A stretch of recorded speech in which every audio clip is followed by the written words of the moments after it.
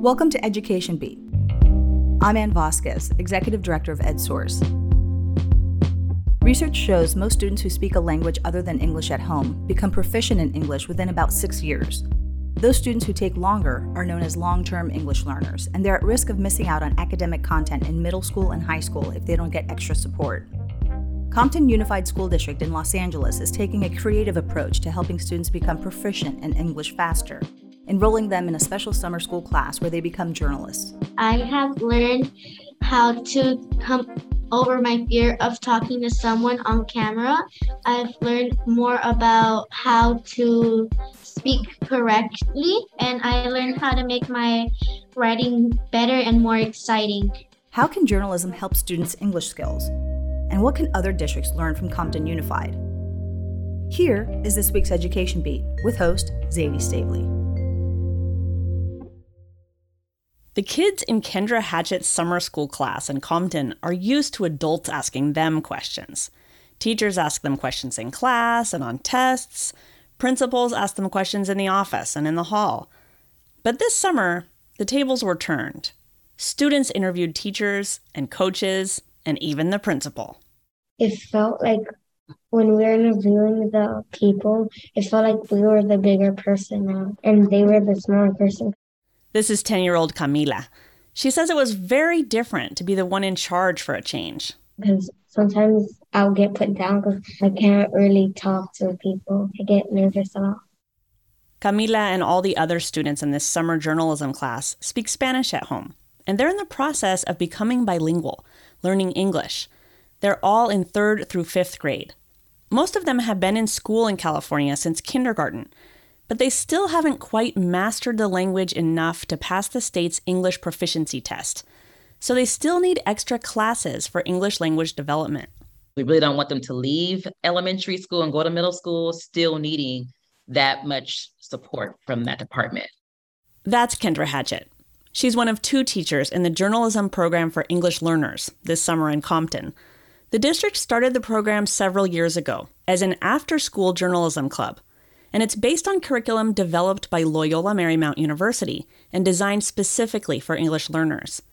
But after COVID, it's morphed into a 6-week summer program. I chatted with some of Ms. Hatchett's students who are going into 5th grade, and they told me that the class helped them with English. Yes, definitely. Yes, Totally. How can you tell? because I've stuttered a lot, and now that I'm interviewing, I am feeling very confident that better with my words. First, my English was kind of horrible.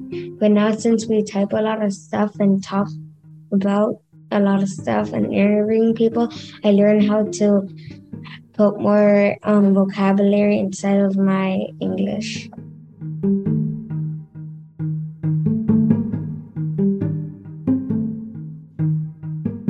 This is Education Beat, getting to the heart of California schools. I'm Zadie Stavely. This week, how journalism class can help English learners.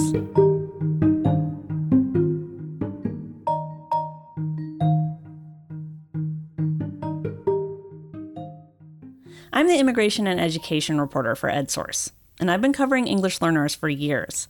I found out about Compton Unified's journalism program because it was highlighted in a report by the LA County Office of Education about districts doing promising things for English learners. And it grabbed my attention right away. Here's why. Students who have been in U.S. schools for at least 6 years, but have not yet become fluent in English and have not advanced in 2 years on the English language proficiency test are considered long-term English learners in California. Often these are kids who grew up here. They might feel fluent in English. They might even prefer to speak English with their friends rather than their home language, but they still need extra support in English. And when they get to middle school, the language delays can really hurt their success in school. They can end up behind in academic classes and locked out of electives because they still have to take English language classes. Experts have been urging school districts to do more in the years prior to middle school, to help students become proficient in English earlier so they don't become long-term English learners. At the same time, experts say districts need to make sure they're giving English learners access to rigorous content and electives in addition to English language. They need to make school exciting for them. Journalism class hits all of these marks. It's a particularly useful subject for English learners because to be a journalist, you have to hone skills like listening, speaking publicly, communicating clearly, reading, summarizing, and writing. And all of those skills are also the skills you need to learn language. And then also it's a fun way for students to learn. So it feels fun. They don't feel like, oh man, we're doing work. During the school year, Kendra Hatchett teaches 5th grade. She sees how many of her students who are English learners struggle with speaking in class. Partly, it digs away at a student's confidence to be told year after year that you haven't learned English. They just, not all, but often kind of shut down and just not really want to try it, even though they have the ability. The summer journalism classes are small, with groups of 8 kids each. Ms. Hatchett says the small classes help the students feel comfortable and confident. That's the first thing. You don't have as many students you're taking a risk in front of. Number 2, I'm really pushing you more than probably the average teacher that's got 34 students and has 7 subjects to teach, and they're getting going. If the quiet ones don't speak, then they just don't speak. In my case, everybody has to interview at least one person. And I am making speaking a big component of instruction, which I don't think happens with fidelity, at least all the time, for a variety of reasons. First, Ms. Hatchett gets them familiar with some local newspapers, both in Spanish and in English. They just like, oh, wow, this is a newspaper? Because I bought newspapers, La Opinion, LA Times, some kiddie newspapers, so they can just see different forms of newspapers, because that's the first thing, have they ever even seen a newspaper? So I think just doing something out of the box that maybe they've seen at home with their grandma or their grandpa or whatever, that familiarity, it felt fun and it felt like they had some kind of connection versus me saying, get out your textbook. Ms. Hatchett focuses on practicing the language, speaking, listening, reading, and writing. And she does that by teaching the students the fundamental journalism skill of interviewing. I was teaching them listening comprehension skills. That's number 1. If I'm telling you, you're going to do this, you're going to do that, and you have to take notes. That was a big thing, to get them to take notes and to listen to what I'm saying. So you gotta keep up with me, because I go fast. And I did a lot of modeling. You know, these are the type of questions I would ask, a ballerina. And then they collaborated with their friends. Okay, now you and your peer, you make some questions similar to mine or use a different sentence starter or whatever. She does a lot of one-on-one work with the students too. I'm working with people and really going through the questions. Okay, this question is not clear. Read it out loud. And I'm making them read it out loud.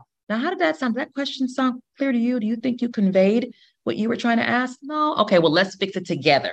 We did a lot of practicing of the speaking, a lot of what I call rehearsal, where I would pretend to be the person that we were going to interview and they had to interview me.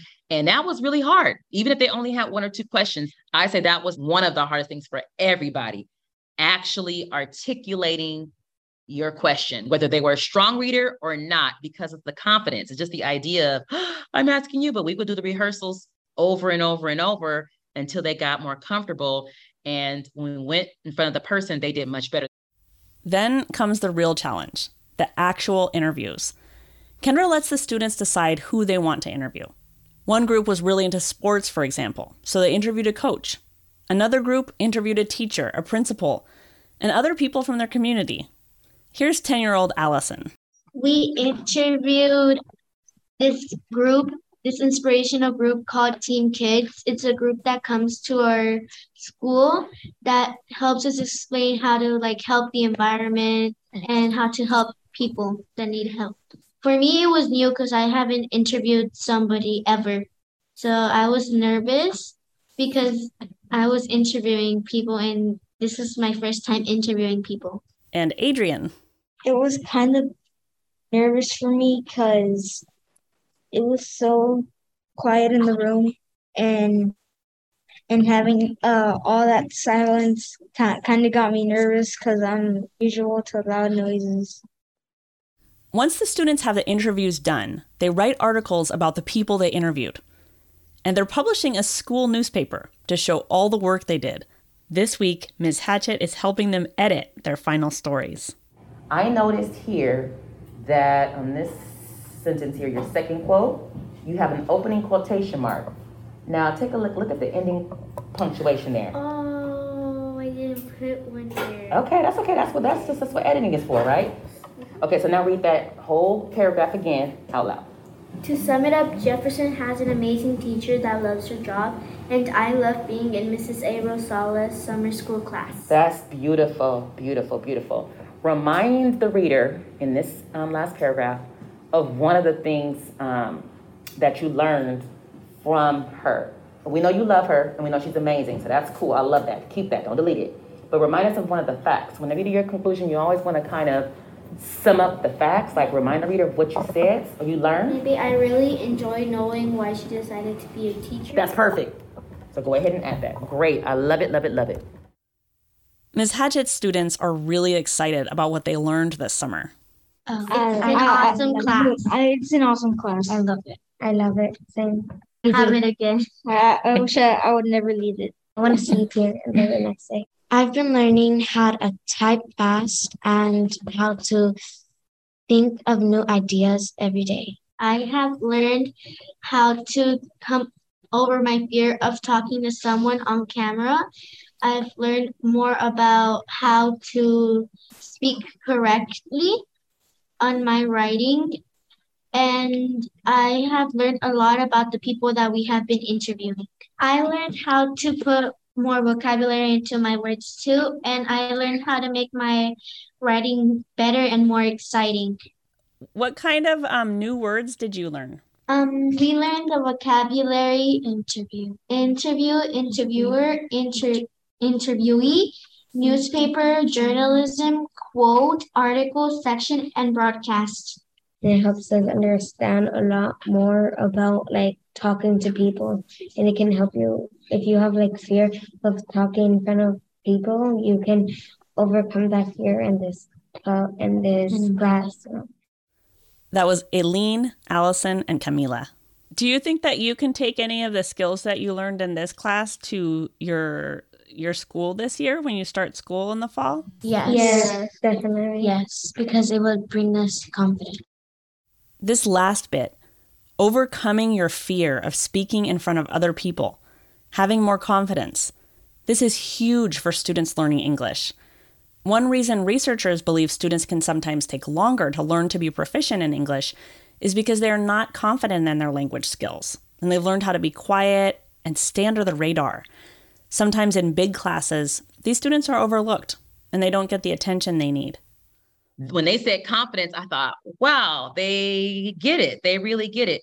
That's the number one concern I have with students is getting their confidence up. Because some of my students aren't as enthusiastic as some of these students, but they feel a little bit braver to take risks. I didn't know that they felt that they had learned so much. So hearing them say that, I was like, wow, you really internalized this. I can't believe it.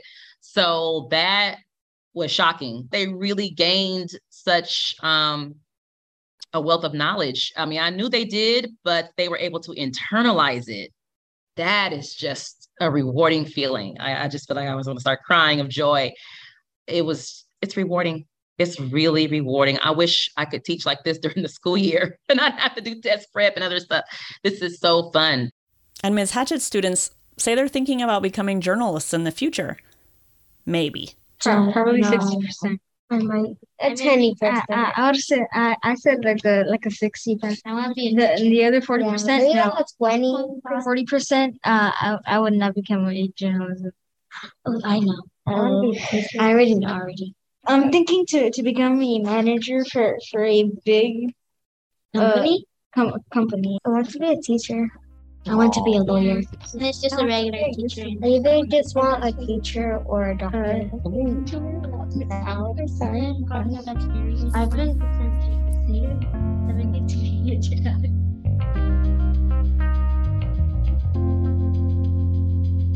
Thank you for listening to this week's episode of Education Beat, Getting to the Heart of California Schools, a production of EdSource. You can find my story soon at edsource.org. Our producer is Kobe McDonald. Special thanks to our guests, Kendra Hatchett and her students Aileen, Allison, Adrian, and Camila, and the rest of their journalism class. Also to Jennifer Graciano, Director of English Learner Services at Compton Unified, and to our director, Ann Vasquez. Our theme music is from Blue Dot Sessions. This episode was brought to you by the Sobrato Family Foundation. I'm Zadie Stavely. Join me next week and subscribe so you won't miss an episode.